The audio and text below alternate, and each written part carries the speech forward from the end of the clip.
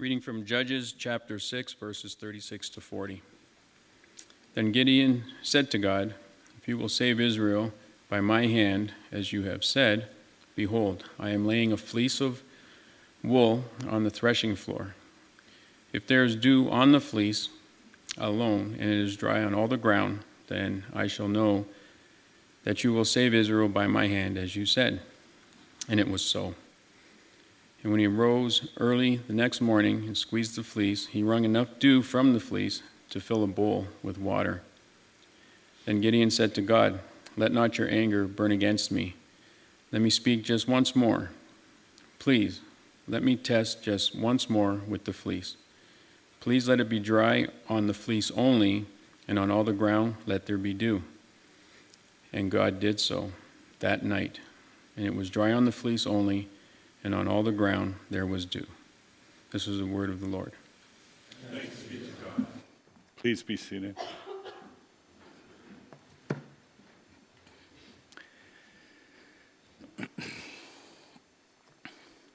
So the story that Gino just read for us a moment ago is part of that Gideon story that we're all familiar with. We know about the fleeces and how he laid them out on the ground and how God used those fleeces to give him some additional direction. We know about the battle that will come up in chapter 7, where Gideon goes with, I think, 30,000 warriors, and eventually God pares that down to just 300.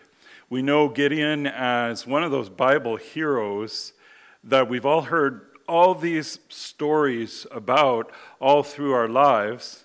And very often we may have missed some of the things that are really significant in that story. I remember hearing it as a boy, and in the intervening years, even quite recently, I've heard people talk about putting out fleeces when they are wondering about the will of God in a particular situation. Now, I've heard people talk about putting out fleeces.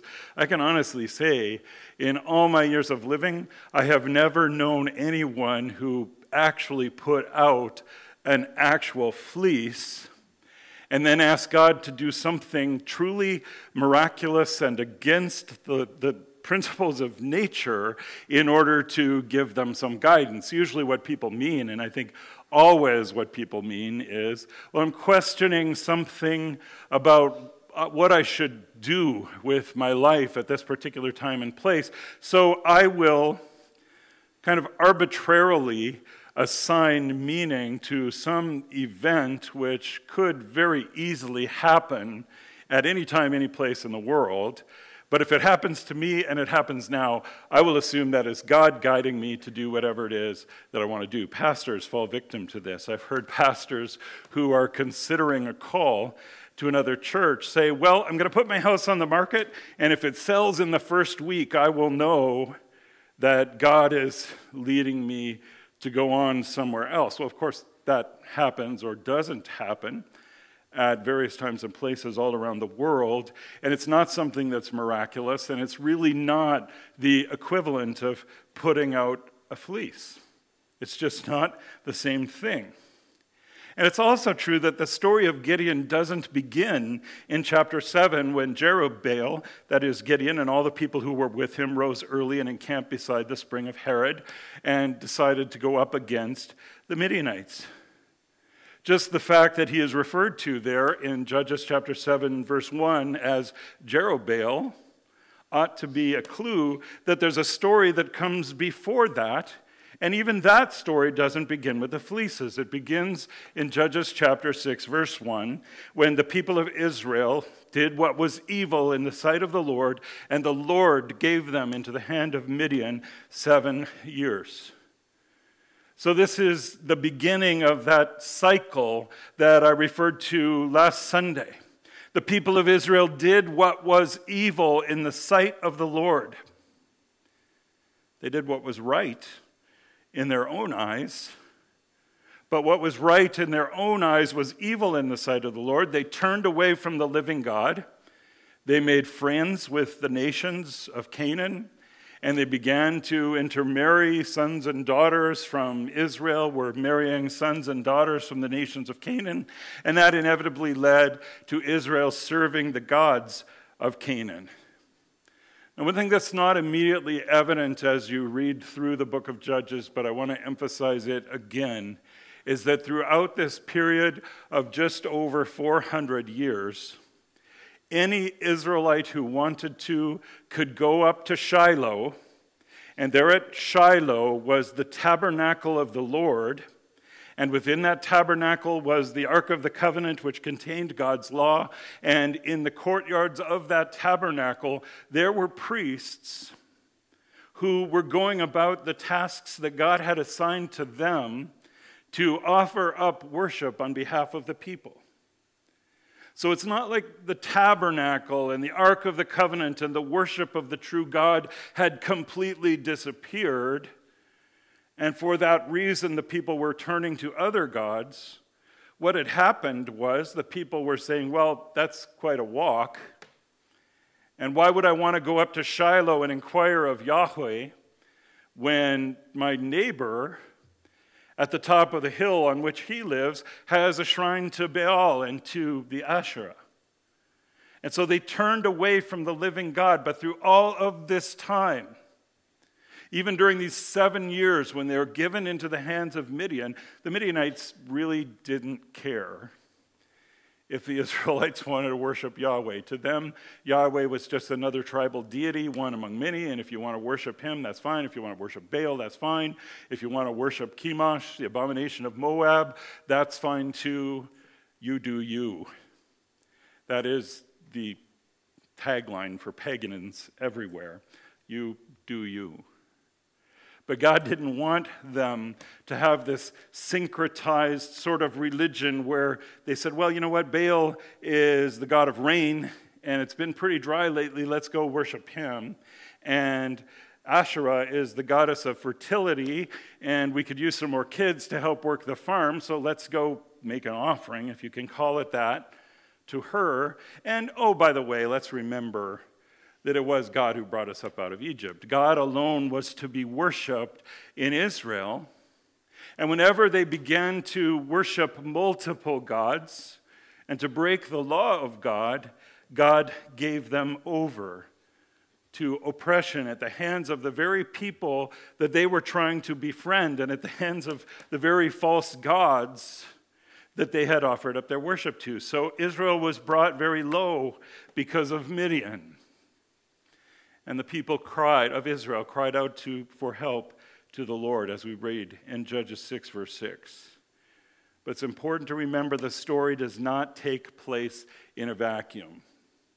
Israel is not busy going about their business, doing everything that God has commanded them to do, and then a foreign force invades and oppresses them, and they cry out for help, and then Gideon, the valiant freedom fighter, arises from Israel to lead God's people to glorious victory. The people of Israel did what was evil in the sight of the Lord. And the Lord gave them into the hand of Midian 7 years. This is why they were in the fix that they were in. This is why God was giving them over. And this is page 1 of the story of Gideon. And it really explains where he is when we are first introduced to him in Judges chapter 6. Verses 11 and 12, now the angel of the Lord came and sat under the terebinth, that's a tree, at Ophrah, which belonged to Joash the Abiezrite, while his son Gideon was beating out wheat in the winepress to hide it from the Midianites. Now, winepress in those days was this little subterranean thing. It was encased and surrounded by rock or brick. Wind could not blow there. And Gideon is down in the winepress. It's like going into a shallow well, trying to thresh grain. And the angel of the Lord appeared to him and said to him, "The Lord is with you, O mighty man of valor." Which just goes to show that God is not immune to use of sarcasm either. A mighty man of valor would not have been beating out wheat in a winepress to hide it from the enemy, if for no other reason than the fact that it doesn't work. When you are threshing grain, you need wind to blow the chaff away, and the wind won't blow in a winepress. And that's to say nothing of the fact that if you were paying attention when Gino read the scripture a few moments ago, you might have noticed in that reading that Gideon had easy access to an actual, honest-to-goodness threshing floor. That's where he put the fleeces when he was inquiring of the Lord. He put them on a threshing floor, but he's threshing out wheat down in the bottom of the winepress. There's also the reference in verse 26 of Judges 6 to the stronghold here. The Hebrew word that's translated is literally the mountain stronghold or fortress. And what's being described is the place where Gideon's father and his family lived. They lived in a mountain stronghold. So you would think a mighty man of valor would just say, well, I'm going to thresh grain on the threshing floor, and if the Midianites don't like it, they can just come and get it. Let's see what happens. But even the mighty man's response to the angel of the Lord in verse 13, and Gideon said to him, please, my Lord, if the Lord is with us, why then has all this happened to us? And where are all his wonderful deeds that our fathers recounted to us, saying, did not the Lord bring us up from Egypt? But now the Lord has forsaken us and given us into the hand of Midian. Now, without the context, that might feel like a legitimate question. The Israelites had been oppressed by the Midianites for 7 years. But a couple of things here. First, earlier in the chapter, verses 7 through 10, when the people of Israel cried out to the Lord on account of the Midianites, the Lord sent a prophet to the people of Israel, and he said to them, thus says the Lord, the God of Israel, I led you up from Egypt and brought you out of the house of slavery, and I delivered you from the hand of the Egyptians and from the hand of all who oppressed you, and I drove them out before you, and I gave them your land, and I said to you, I am the Lord, I am Yahweh, your God. You shall not fear the gods of the Amorites in whose land you dwell, but you have not obeyed my voice. So Gideon knew the answer before he asked the question. This prophet had come up and had expounded the reason why it appeared that God was no longer with them because of the oppression of the Midianites. Then there's that little detail that comes up in verses 25 and 26. That night, the Lord said to him, Gideon, take your father's bull and the second bull, 7 years old, and pull down the altar of Baal that your father has, and cut down the Asherah that is beside it. And the preceding verse we would read that Gideon did build an altar to the Lord after his first encounter with the angel. But he did that after he asked that angel, why then has all this happened to us, and where are all the Lord's wonderful deeds? And that question feels a little different when we understand that prior to that day, when the angel came to him, Gideon and his family were themselves involved in worshiping Baal, who was the Canaanite storm god and the bringer of rain, and Asherah, the fertility goddess of the Canaanites, who often stood at his side on the high places. Last week we noted in Judges chapter 10, when the people cried out to God, he said, go and cry out to the gods whom you have chosen. Let them save you in the time of your distress. But of course, again, there's a little sarcasm there because those gods could not save anyone. But this is the problem with conforming to the world. The conformity itself is the problem. We have turned away from the living God, and we are looking to make friends with the world, its people and its philosophies, and all of the best things that it has to offer. And that conformity is the problem. And then we experience trials and struggles as a result of that. But that conformity inevitably has us looking for answers to those problems in all the wrong places. Gideon's family worshiped Baal, but Baal would not and could not deliver them from the oppression of those who worshiped Baal. And sometimes we too conform to the world, and then the conformity has us looking to the world to provide answers that are caused by looking to and conforming with the world. We end up in struggles where we're looking to the world to give us answers, and on the other hand, God is saying, just stop it. Stop conforming to the world. Do not be conformed to the world, but be transformed by the renewing of your mind. And we're just not listening, we're not hearing him speak.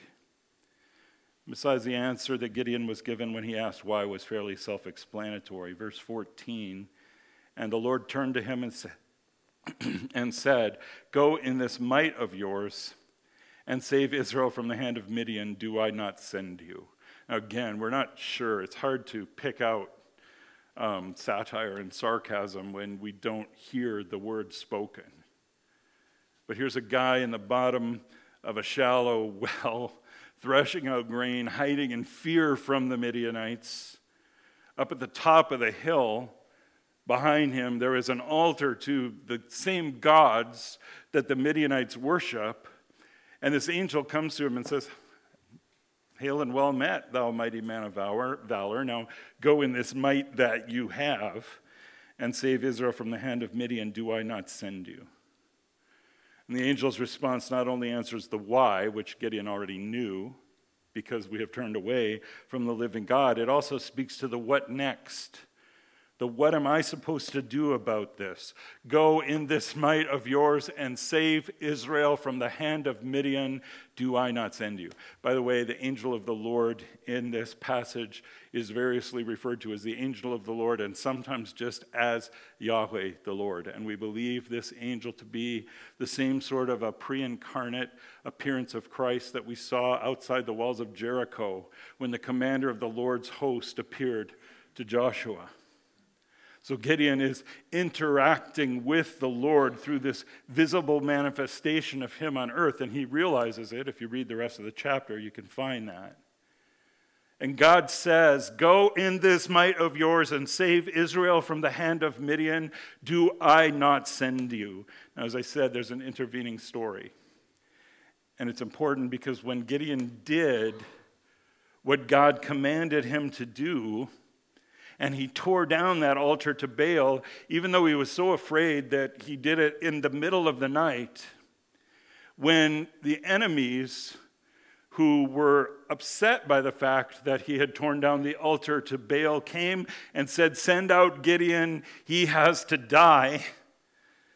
Gideon's father said, will you contend for Baal? And this should be our answer to those who want us to fall in line in conformity to the world. Will you contend for Baal? Or will you save him? If Baal is a god, he certainly doesn't need your help. And so Gideon's father, and this is another little clue to the power of this family, Gideon's father then says, whoever contends for him, Baal, shall be put to death by morning. If he is a god, let him contend for himself, because his altar has been broken down. So Gideon's dad was a man with some authority, and he essentially looked at the mob who came for his son and said, go ahead, make my day. And they backed right down because they understood that he could back that up. Regardless of how it happened, Gideon had obeyed God. And when Gideon obeyed God, the enemy rose up against him, and God delivered him out of their hands. And we find that in the aftermath of that, but the Spirit of the Lord clothed Gideon. The Spirit of the Lord came upon Gideon, and he sounded the trumpet. And the Abiezrites, those are the same people who just wanted to kill him for tearing down the altar to Baal. When the Spirit comes upon him and Gideon blows the trumpet, the Abiezrites were called out to follow him. And he sent messengers throughout all Manasseh, and they too were called out to follow him. And he sent messengers to Asher, Zebulun, and Naphtali, and they went up to meet them. So Gideon heard the word of the Lord, he obeyed the word of the Lord. He faced opposition, but God delivered him from the hands of his opposition. And then God clothed him with his Spirit and made clear, now sound the trumpet, gather an army, go take care of the Midians just like I said. And you would think that Gideon might have learned a lesson. He obeyed God, God delivered him. That's an important lesson. Now, if he would just obey God once again, then you might expect that God would deliver him yet again. And there's the problem. Gideon knew the word of the Lord. From his first encounter with the angel of the Lord at the beginning of chapter 6, Gideon knew exactly what he was supposed to do. God said, "Go in this might of yours and deliver my people Israel from the hands of the Midianites." God's will for Gideon was not unclear, it was not ambiguous, and it was not hidden. This was obvious even in the first verse of our reading this morning, Judges 6:36. Then Gideon said to God, now listen to what he says and what that reflects. God said, "Go in this might of yours and deliver my people Israel. Have I not sent you?" And then Gideon, after the army gathers to him, after he's blown the trumpet and he's been clothed with the Spirit of the Lord, he said to God, "If you will save Israel by my hand, as you have said,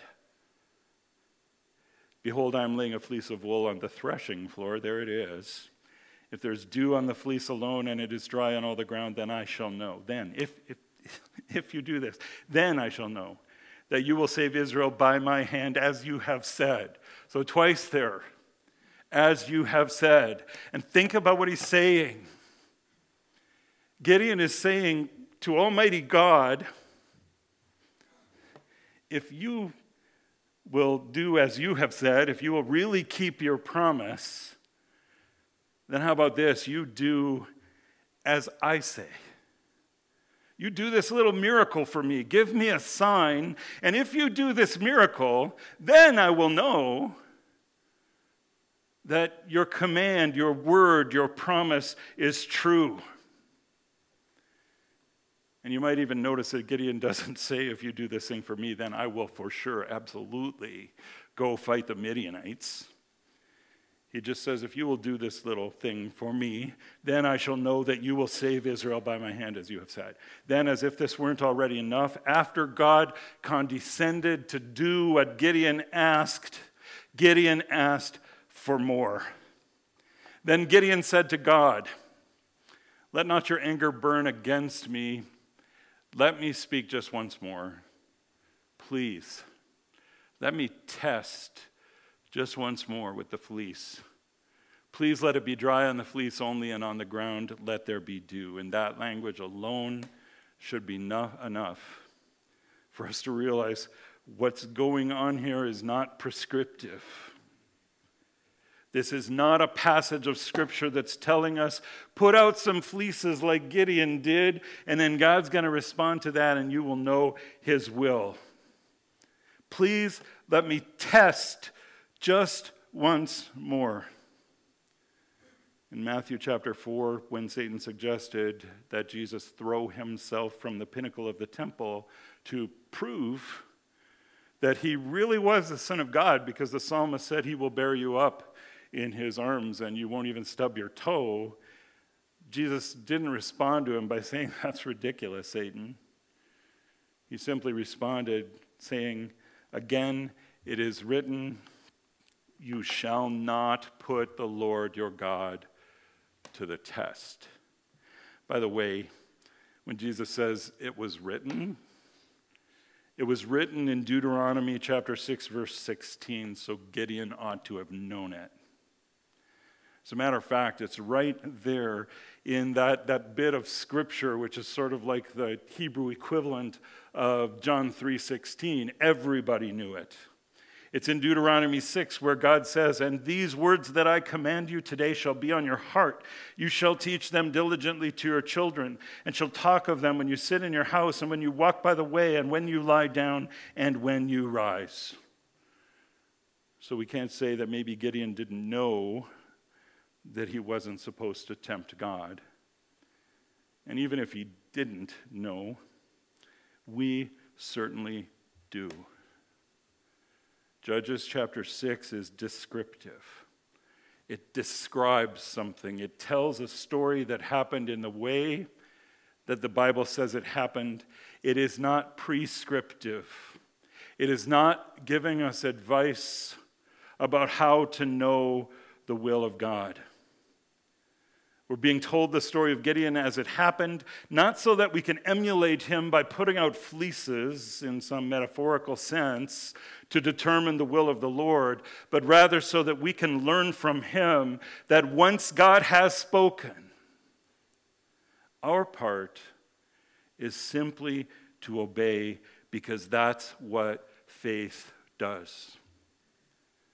Remember a couple of weeks ago when we were talking about true faith? True faith is, among other things, a knowledge and conviction that everything God reveals in his word is true. True faith, saving faith, the kind of faith that pleases God, is the kind of faith that opens the Bible and says, you know what, I maybe don't like that because I'm of the flesh and there's sin in my heart. But whether or not I like it, it's the word of God, and therefore I ought to obey it. Further, the Catechism goes on later to teach us that when we pray, when we stand up as a congregation, or if you do this at home in your personal devotions, when we get to that part of the Lord's Prayer where we say, your kingdom come, your will be done on earth as it is in heaven, what we're really praying is, help us and all people to reject our own wills and to obey your will without any backtalk. Your will alone is good. See, your will be done. We sometimes kind of put it out there like a Hail Mary pass in a football game. But it's not meant to be understood as surrender to blind faith. There is no such thing as blind faith, period. And it's not even supposed to be considered as surrender to the so-called predetermined will of God. We're not saying, God, you know what you're going to do, and I don't know what you're going to do, so your will be done. When Jesus prayed that way in the Garden of Gethsemane, he knew God's will, just as much as Gideon knew it. Here in Judges chapter 6, Jesus knew, for this cause I came to this hour, he says in John. This was the whole point of my coming into the world. And then he goes through the suffering of Gethsemane, and in his humanity he cries out, Father, if there's any way to do this without my drinking this cup of suffering, then let this cup pass from me. Nevertheless, not what I want, not what I will, but your will be done. And when Jesus prayed, your will be done, he knew God's will. He knew that that prayer was going to be answered when he went to the cross and suffered in agony for us and for our salvation. He was not surrendering to a possibility. He was surrendering to the very clear will of God. And the story of Gideon can be helpful for us here too. Judges 6, verses 7 and 8. Well, verse 8, thus says the Lord, the God of Israel. Judges 6, verse 12, and the angel of the Lord appeared to him, that would be Gideon, and said to him, verse 14, and the Lord turned to him, Gideon again, and said, and then 25, that night the Lord, Yahweh, said to him. Notice a pattern in those verses. When God wanted Gideon to know his will, one way or another, he flat out told him. God didn't give him an impression or a thought and then say, now you figure out if that was really me talking. Maybe you need to do some tests to determine if that impression came from me. He didn't give him a thought that required verification by some sort of sign. He spoke. And in Hebrews chapter 1, we are told God has been speaking since he made the world. And for us, while we would not expect God to speak by a prophetic word or an angel visitation as he did to Gideon, still he has spoken, and we have the prophetic word more fully confirmed. You need to hear that, more fully confirmed. Because when God's people had to rely on prophecies and words of knowledge and direct communication, there were always deceivers out there who came along and said, well, I have a word from the Lord. Let me tell you what you're supposed to do. But Peter says, we have the word of prophecy, the prophetic word made more sure, more fully confirmed, for no prophecy was ever produced by the will of man, but men spoke from God as they were carried along by the Holy Spirit. And if I had time, I would dig deep. All scripture, all sacred writing is given. It's God-breathed. It's given by the inspiration of God. And it is profitable for doctrine, for teaching, for reproof, for correction, for instruction in righteousness, that the man of God may be complete, thoroughly equipped for every good work. There's a song we sing. One of the verses says, I ask no dream, no prophet ecstasies, no sudden rending of the veil of clay. And we don't need those things because we have the word of God made more certain in that it was first written down by those who heard Jesus himself, and it was confirmed in those days by the Holy Spirit, and we have received it. It is sitting there on your lap or in the pew in front of you. It is the Holy Scriptures, the Word of God. We have the Bible. And when we want to know what God would say to us, when we want and need to know the will of God, we don't have to go and look to make friends with the world and conform to that system. That's the last thing we should do. We need to open the Bible and make good use of it. I have heard the evangelist Justin Peters say this many times, but it's so good.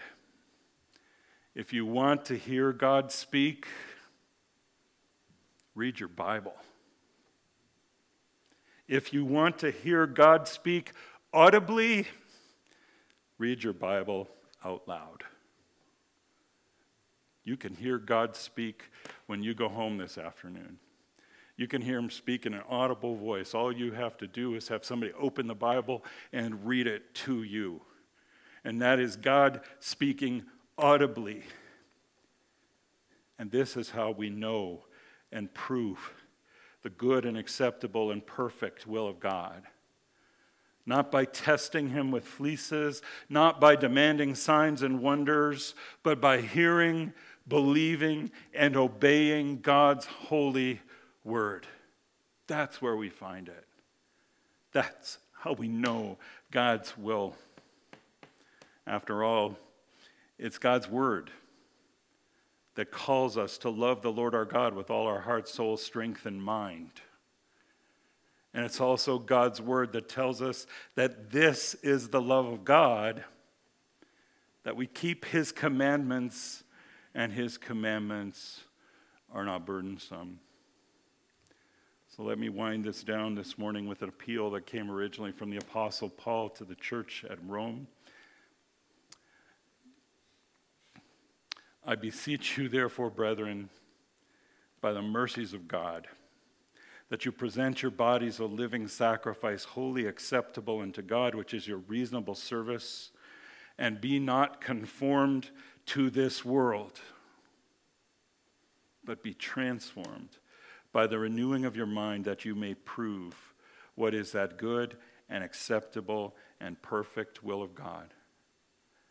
Our minds are transformed in the light of God's holy word. Let's pray. Father, again, we pray as we have sung so often, speak. Speak, Lord. by your Spirit and by your word.